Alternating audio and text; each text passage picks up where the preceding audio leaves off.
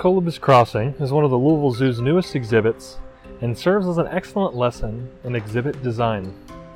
Zoo exhibits must be built with both the animal residents and human visitors in mind, and the decision to have pathways overhead is one that awes visitors and is likely to entertain the animals as well. This allows the monkeys to observe visitors safely from perches overhead and allows unimpeded access to their indoor viewing area. This ambitious exhibit design gives a similar immersive feeling to walking through the tunnels in an aquarium, except instead of a shark swimming over your head, you might see a monkey munching on a head of lettuce. This exhibit houses two monkeys together, the titular black and white Colobus monkey, with its, of course, long black and white fur and distinctive tail, and Schmidt's red-tailed monkey, the smaller species with a distinctive red tail. These species coexist well because they have different dietary needs.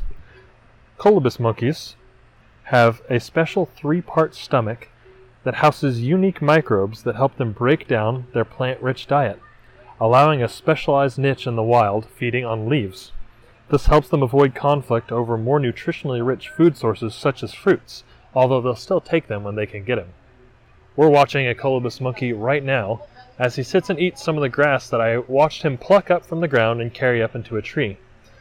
Because of his special stomach, he's going to get a lot more nutrients out of that grass than the other monkey that he shares the exhibit with. Schmidt's red-tailed monkey is the most common subspecies of red-tailed monkey, and they primarily feed on fruit, and in the wild they can also eat insects, lizards, small frogs, etc., allowing them to peacefully share space with the leaf-eating Colobus. This new exhibit is certainly worth a visit, and is one of the highlights of the Louisville Zoo for me.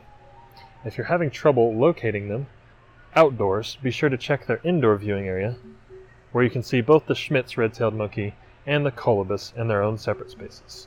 Next up, we're going to be looking at the meerkats.